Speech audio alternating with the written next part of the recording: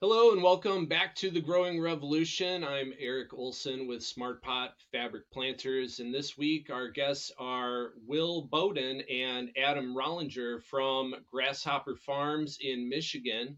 They're a licensed producer and growing in full sun using 100-gallon Smart Pots. They're focusing on quality over quantity, and we wanted to see what they were doing to accomplish that. So, Will and Adam, welcome to the podcast.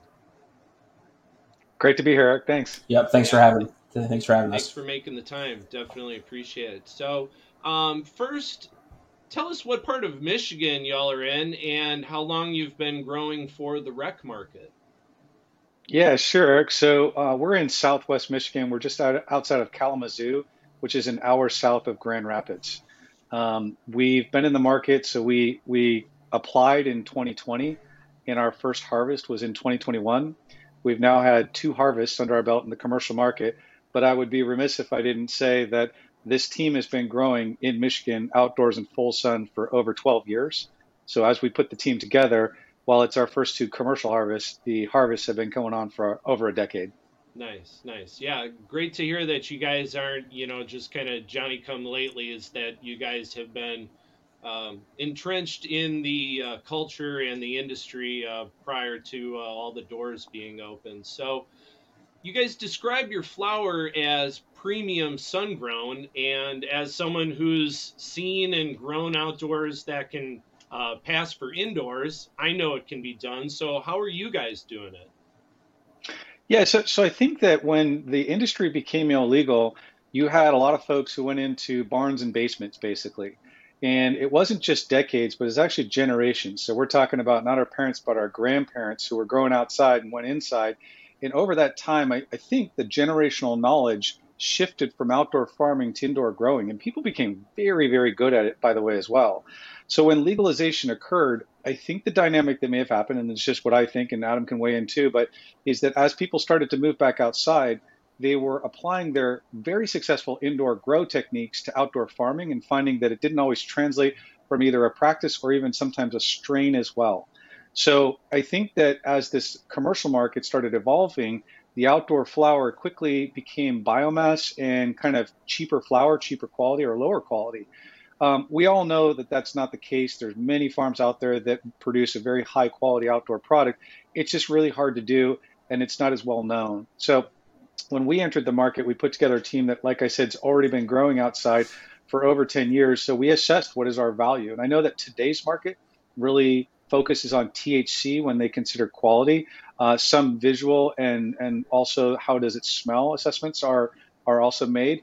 But overall, it seems that the higher the THC goes, usually that quality meter goes up too, and the less they care about the first two. But longer term, I think what we're going to see is that it's really going to focus on a cannabinoid profile and terpene profile. And that's exactly what we've assessed from the beginning and we'll be ready for when we develop into that.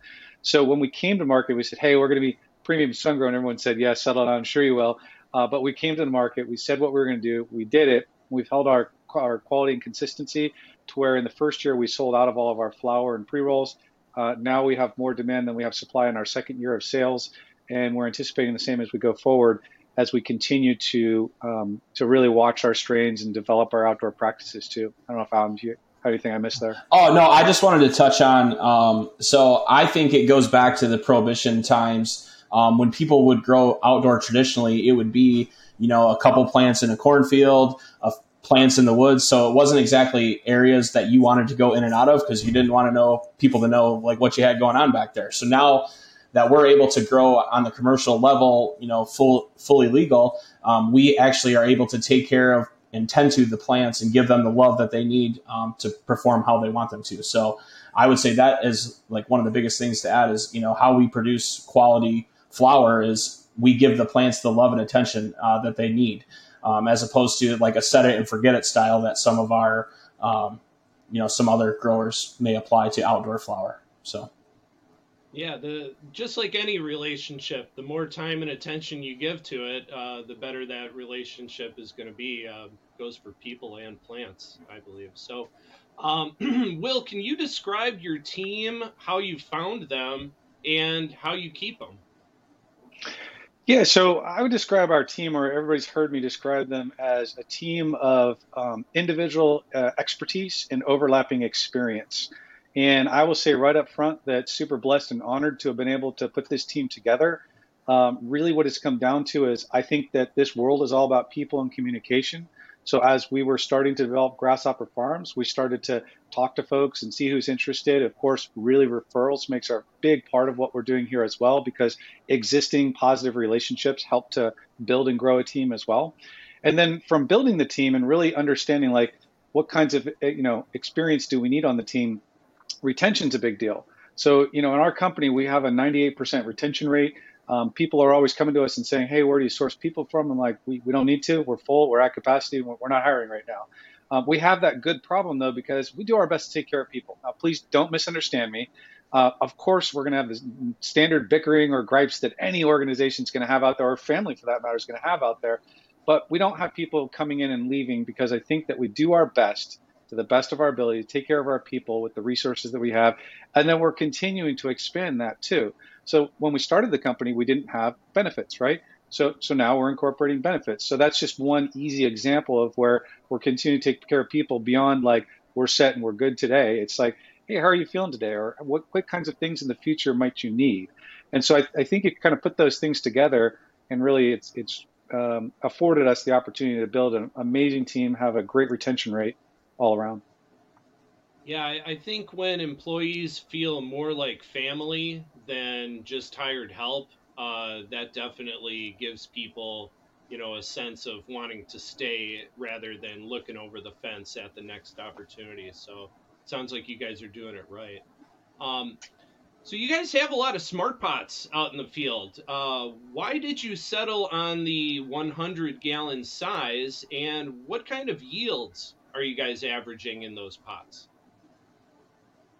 I think this is a great one for Adam. So, I would say the reason why we settled on 100-gallon pots is we had a goal in mind of what we were going to harvest out of our field, and in our experience, the bigger the pot, the bigger the plant. So we went with kind of what we knew from our experience in the legacy market, as well as you have to think with these plants being outside, they are at Mother Nature's whim. So we wanted to have a really hardy base on that plant, so like it doesn't physically blow over. And tip over. So we needed to have it a nice heavy base as well, along with the 100-gallon size. In terms of our choosing, it also allows us to not have to water every day. As you know, smart pots are very breathable. If we were to go with a 60-gallon size out here, we would in fact have to water every single day unless we had a tremendous rainstorm or something like that. So that all contributed. As far as our selections for smart pots goes, we learned very early on in the legacy market days the advantages to using smart pots. When we examined root masses of plants that we had harvested out of plastic versus the smart pots, the difference in the root mass once you wash all the dirt off was completely night and day different. That it really seems to help that root system expand beyond the pot by, like sending it back within itself. So you get a much healthier root system. So for us, the choice of smart pots was easy. Yeah. Yeah, if you don't mind, I'll just jump in and add one thing here. So when it comes to that base, well, so let me just say two things. Number one is when transitioning from a legacy market into a commercial market, to me, it was really important to keep as many practices that translate as possible. So you're minimizing your change management as you are, because there's going to be big differences when you go from one market to the next. So that was really important. Two, on the weight of the base, what I can tell you is we did experience some catastrophic storms in Southwest Michigan, and the rest too, but our market is Southwest Michigan. And some farms lost hundreds, if not thousands of plants. And in the same storm, we may have lost 1 to 3 plants. And, overall, some of it had to do with that base, and then some of it had to do with that love that we come in afterward and tend to the plants after the storm too. So you put all these things together, and it's really helped us out a lot to develop a good methodology and keeping good, big, healthy plants. Yeah. Awesome. Glad to hear that you guys survived the storm, literally. So, are you guys growing organically, synthetically, or is it a hybrid of the two? You want to take this, Will, or you want me to take it? No, go right ahead, my man. So I would say the best way to describe our system would be that hybrid style. So we use inputs that are both OMRI certified, and we have some that aren't. The nutrient line that we use has been around for a really long time, and we feel like even the non-OMRI listed components are still very good for a plant. So it's one of those things that we definitely brought that over from the legacy market. We run very similar newt schedules as we did then. So Nice. Any other brands that you guys wanted to shout out besides Smart Pots, or is that proprietary secret sauce? We do use the Fox Farm nutrient line. I'm not going to tell you our exact recipe, but we do use Fox Farm for most of our feeding of the plants. It's a little bit of a hot button issue, as Will knows. We want to be inclusive, but I'm certainly our director of cultivation would not like it if I shared our feeding schedule with you, so that you knew that. But Fox Farm does a nice job of publishing a schedule. I would encourage you to try your own recipe, and so. Eric, I think this is one of the things in the industry. Look, when this became an illegal thing to do, in addition to changing our growing techniques because we were forced into basements and barns, people then became very attached to their methodologies as well. And that's totally normal, right? As we've come back into a legal market, though, I think now we have people holding on to their style as the best way to do it. Don't get me wrong. There's excellent ways of doing things, and you don't need to share out your methodologies and all that stuff. I do think, though, that there's a period that everybody, I think, understands. It's called a dialing in period that's very much so applies to either your indoor, your greenhouse, or your outdoor area. So even if we did give the exact recipe today, it's not going to work for the next person to the degree that they can just apply it and not think. They have to go back to they have to love their plants. They have to take care of their plants and pay attention to their plants and say, what do they need? So even our own recipe, we adjust because we're testing things all the time and making sure that we understand what's going on with the soil, what's going on with the air, what's going on with the water, what's going on with the plants, what's going on with the other contaminants that are around us. And all of that stuff makes us change things daily. I do like to say that I believe that everything in this industry can be learned, and depending on the amount of effort you put into it. The truly proprietary nature of this industry is the team. And I think you could say that of a lot of industries as well. So if you build a good team, you're going to come out with a good product, I think, would be what I would say. So I'm glad that we can shout out Fox Farms, but I will give the team 100% of the credit of being able to apply that and other things that we use to be able to grow our beautiful plants and be able to offer quality and consistency with our supply. Awesome. I love that answer. So how many strains are you guys focusing on? Does that change from year to year? And how are you determining what you're growing? So I'll start on this and then I can follow. But really what we did is we brought in the existing strains that the team was already familiar with. So in the first year, we were playing around with around 30 strains, not knowing which ones of them were going to be totally commercial because it was first year, right? So in that sense, as we moved into second year, we really had 17 strains that were commercial strains and 28 strains that were R&D strains. And therein lies the strategy going forward. So our farm has 20 beds, 19 of those beds are commercial beds, and one bed is an R&D bed. So in that last year, when we did 17 strains of commercial strains, and then we did 28 strains of R&D strains, that was for evaluation of which strains do we want to bring in the next year. And it doesn't mean necessarily that we go full commercial with them. It could also mean that we're just going to keep that genetic around to where we'll deploy it when it makes sense too. Because there will be a strategy of one, there'll be certain strains that we have every single year. There'll be some strains that we have in limited quantity some years. And then there'll be some strains that they come out certain years as well. And those will kind of be the three groups. So this year already, we're going to have a certain number of commercial strains again. We'll have a whole bunch of R&D strains as well. And we'll continue that evaluation period as we go forward so that we can pay attention to the market. But really, I think that what's most exciting to me, at least, is really preparing for that future market of a really healthy cannabinoid profile, terpene profile, and really looking for those terpenes to be well above the 2.5, even up above 4%. As we understand the terpenes better and people become more educated and are seeking effects, they're really going to start to look at things beyond THC and look of the bud. They're going to really need to look at what's the profile of it so that I can actually get the effects that I know work for me. In the same way that somebody might be more of a Tylenol person versus an ibuprofen person, they know what works for them. we'll see probably the same thing happening with strains in the future, I think, too. Yeah, just to touch on that, I think that we have an added layer, as Will touched on, that dialing in period for all different facilities, whether indoor or outdoor. Well, in my experience in growing is you have winners that do great inside that don't necessarily do well outside. So we are always constantly evaluating new strains. As Will said, this year I think we're going to be somewhere in the neighborhood of 20 production strains, and then we're going to have somewhere between 20 and 30 strains in our R&D bed, giving them a real full go test outside to see how they perform compared. Some strains just aren't meant to be grown outside. They don't finish right. So it leaves you with an inferior product. So we're not trying to grow more of that. We want really nice stuff that, looks good, tastes good, tests good, smells good. So. Yeah, awesome. And you had mentioned that you want your terpene levels above 2.5%. What are you guys averaging on your flowers there? Yeah, so right now we're averaging between 2 and 4% strain dependent. So some of them are even above 4%. Wow. But that's our general range. That's awesome. Yeah, I definitely can attest, and I'm sure a lot of people watching this can attest that if something smells and tastes excellent, it works better. THC level is not the end all be all. I mean, it might get the job done to some degree, but you need the entourage effect of the terpenes. 100% agree on that. So, Michigan I'm glad has, you said that too. Oh, go ahead.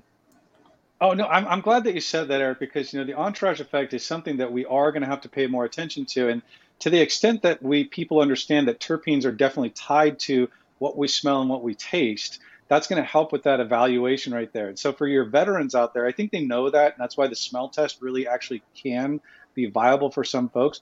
But a lot of folks are going to just need to see some numbers, right? And right now, everybody publishes the THC. I think pretty much everybody puts CBD down because it mostly is a requirement. But beyond that, there isn't a requirement for other cannabinoids or other terpenes, or any terpenes for that matter. We publish our terpenes on our product because we do think it's important as we move forward here. So hopefully as people get more familiar with that, they'll start to pay attention to that. Right now, the higher that THC number goes, the less they care about the other stuff. But I think pretty soon they're going to find out that there's a lot of products that are out there between 25 and 30% on smokable flower, but they'll have less than 0.5% on the terpene side. And they might be getting like some sort of like blasted effect, but they're not getting the therapeutic effects that this plant is really built for. And as people become more mature in this market and they understand the effects better, I think that number is going to be really important to do. And the folks who aren't producing a better terpene profile are going to find themselves having to do a lot of investigating for their phenohunting for products that they can produce with those terpenes. If I may, this is almost akin to the craft beer story. When craft beer first kind of hit the nation, it was all about the ABV, right? So alcohol by volume, right? So that percentage. And what happened is you'd go into a bar and you'd see like a 14%, and you're like, yeah, I got to try that. And you didn't know what kind of beer it was. You probably didn't even know the name of it. It was the novelty of trying a high ABV. But sure enough, as time went on, everybody started to drift away from the ABV percentage. And then what kind of a beer is it? What other hints in there? How did they make it? What's the story behind the company? And nowadays, the last thing you usually see is the ABV. I think that's going to happen here. I think we're going to see that THC, while important, is not going to be the number we focus on in the future. And we're going to be paying attention to other things. And I think that as we get ready for that, we are prepared for that already right now, and we will continue to be ready for that. And hopefully other people will follow suit too, because the number one responsibility we have in this industry is education. And so the more that we can talk about this and share it with consumers and other operators within the industry as well, the more we all benefit together.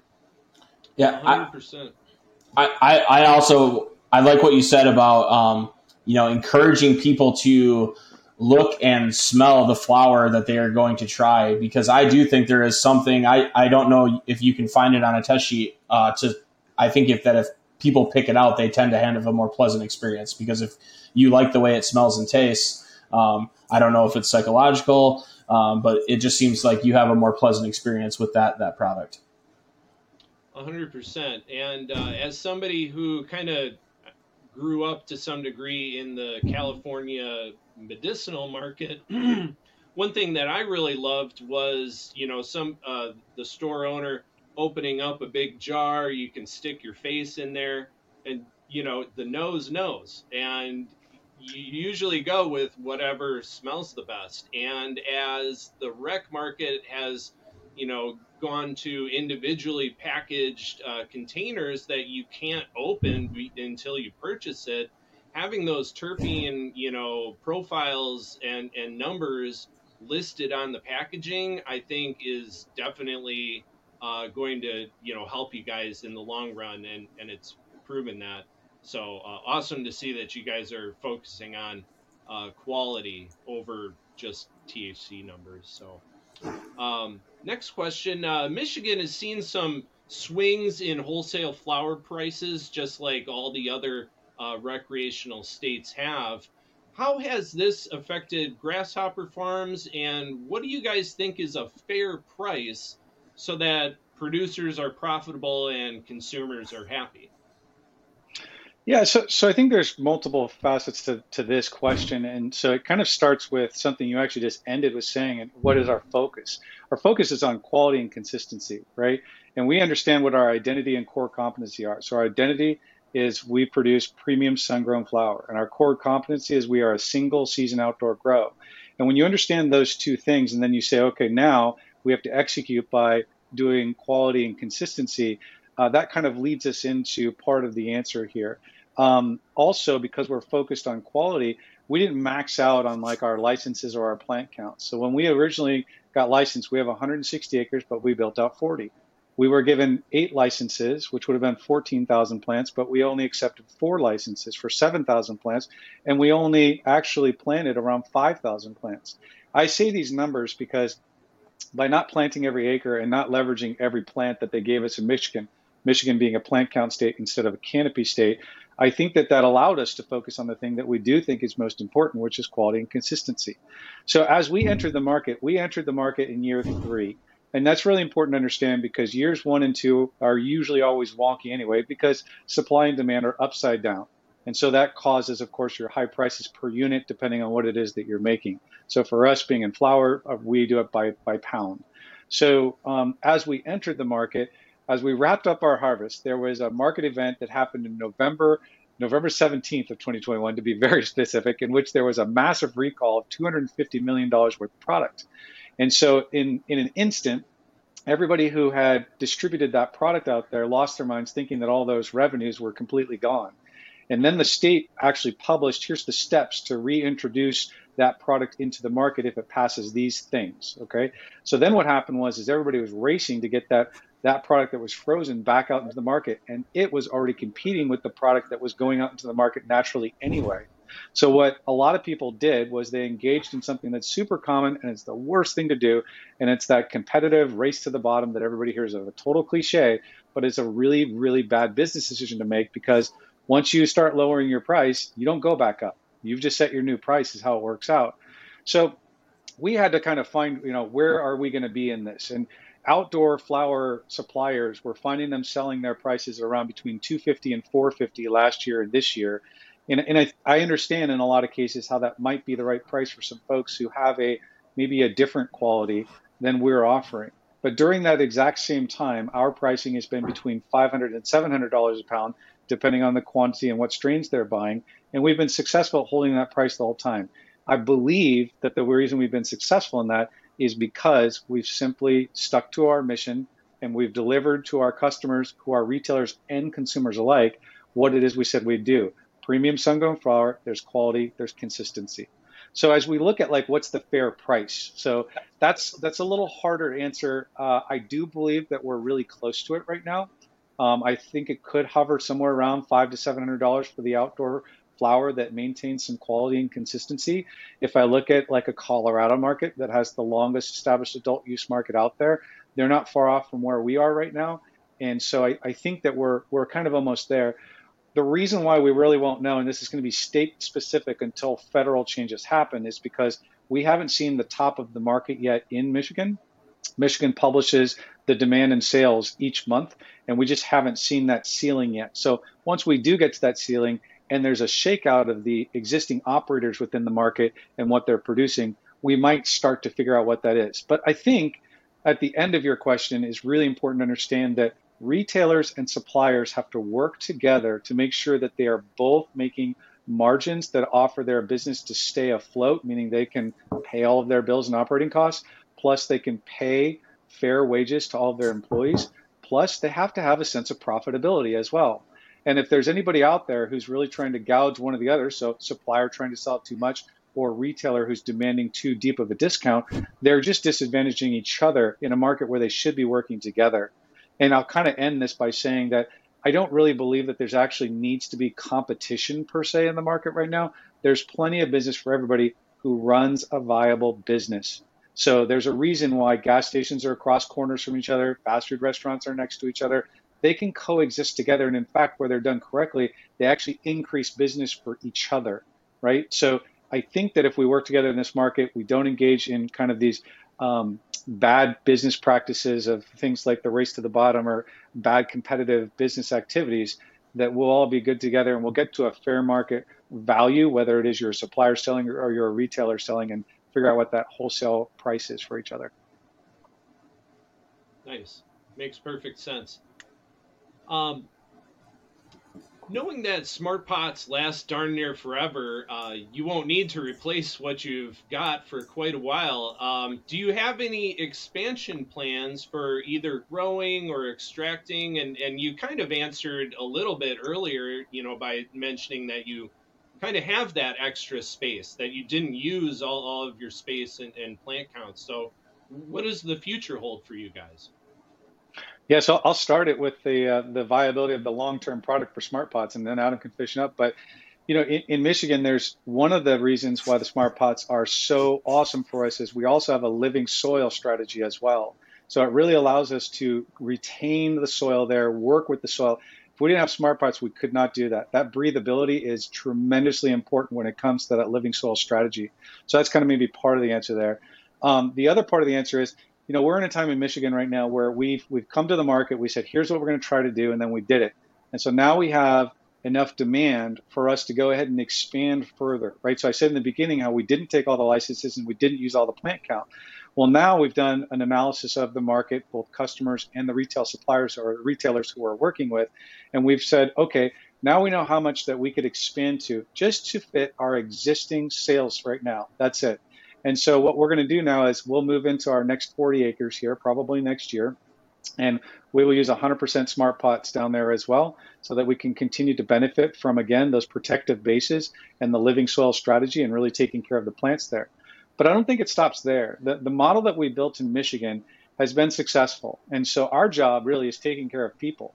And we put together a great team together. Somebody once said that they realized one day that they weren't actually in the business that they were in, which I think was like land development or something. They were actually in the people development business. And I love that saying, and I say that about Grasshopper Farms too. I think we could take our team and do a lot of different things with these teams. And I've taken teams on special operations missions in the military, and I would take this team in to do that too, because we get the job done. But what I want to do is I want to create more jobs for people. So what we've done is we've applied for licenses in other states. Right now, we're currently building in New Jersey. And so we're going to be one of the early suppliers within the New Jersey market. We've already been given a conditional license there. We're working towards our full licensure there too. And I believe that if we continue to operate how we are, we might be one of the first fully outdoor farms in New Jersey as well, also using smart pot technology. But New Jersey and Michigan, the climates, although you might not believe me, I can show you the data where the climates of these two specific properties are actually very similar. Let's talk about a climate completely different, and that would be Colorado. So we're planning on going to Colorado as well, and we might even be out there this year. And while a lot of people go in ground in Colorado, we'll be using smart pot technology out there as well for a lot of the reasons that I already explained. And then at the end of the day, the farms can actually support each other. So let's say that one farm finds that there's a technique with the smart pots that actually is keeping the living soil even better. They'll be able to share that with the other farms, and they'll be able to benefit from that too. And of course, the feedback would go beyond the smart pots, but I'm using the smart pot as an excellent example of transfer of information and best practices. So what I'll say with the reusability of the smart pots is I find, in my personal growing experience is that soil just gets better and better each year as more of our amendments break down in the bio, the Benny backs do their thing and turn those amendments into, plant absorbable nutrients. That soil just gets richer and richer every year. So, it's definitely nice having something outside that we can reuse over and over again. That goes, again, one of the reasons why we are outside like we are is, the sustainability factor of growing marijuana outside. As opposed to growing it inside. It's just a little bit better for the environment. So if whatever we're able to reuse and not dispose of is a winner in our book. Love it. Love it. How can people follow you guys on social media? And, do you guys have a website? How can Michiganders get in touch with y'all? Yeah, that's a great question. And look, we've actually had hits coming from not just all over the country, but all over the world at this point. We're finally realizing that we're doing something like other people think is pretty cool. We think it's pretty cool. We've always said that, right? But now some other people are telling us that too. So I think the easiest way to get to us is to go to grasshopperfarms.com. We have a lot of people who go there. We actually are one of the facilities that offer tours to anybody who signs up for it. There's no cost to it. You just sign up online and you can come out to the farm and take a tour. We very much recommend if you come out in August, September. That's when these plants turn into trees, and it looks a lot like a Christmas tree farm, and it's pretty amazing to walk the farm and get a tour of the whole operation. From there, you can find us also on Instagram, Facebook, LinkedIn, or Twitter under Grasshopper Farms. The links are on grasshopperfarms.com. And we try to do a very good job of sharing our day-to-day life in what we're doing on all 4 platforms. We also shout out the opportunities that we're doing, whether it be vendor days or if we're going to be at a particular convention. It happens to be that next week we'll be at Benzinga in Florida, where we'll be kind of sharing what we're doing with the folks who are going to be in attendance there. And we were at MJ BizCon last year. We'll be there this year as well, where we're just trying to be a part of, like I said, the education and expansion of this amazing industry. We have everything on there from emails to signing up online and phone numbers. Very reachable for anybody who is interested, wants to talk to us. We're here for you. Yeah, awesome. It's been really great getting to know you guys and learning about your operation. Sounds like you guys just have a really solid foundation in the industry, and I know we'll be seeing y'all for years to come, and I can't wait to meet you guys, hopefully at MJ Biz or one of the other conferences that we do. So on that note, Will and Adam, thank you so much for your time. This has really been a great interview. Thank you. Thanks, Eric. It's been a pleasure.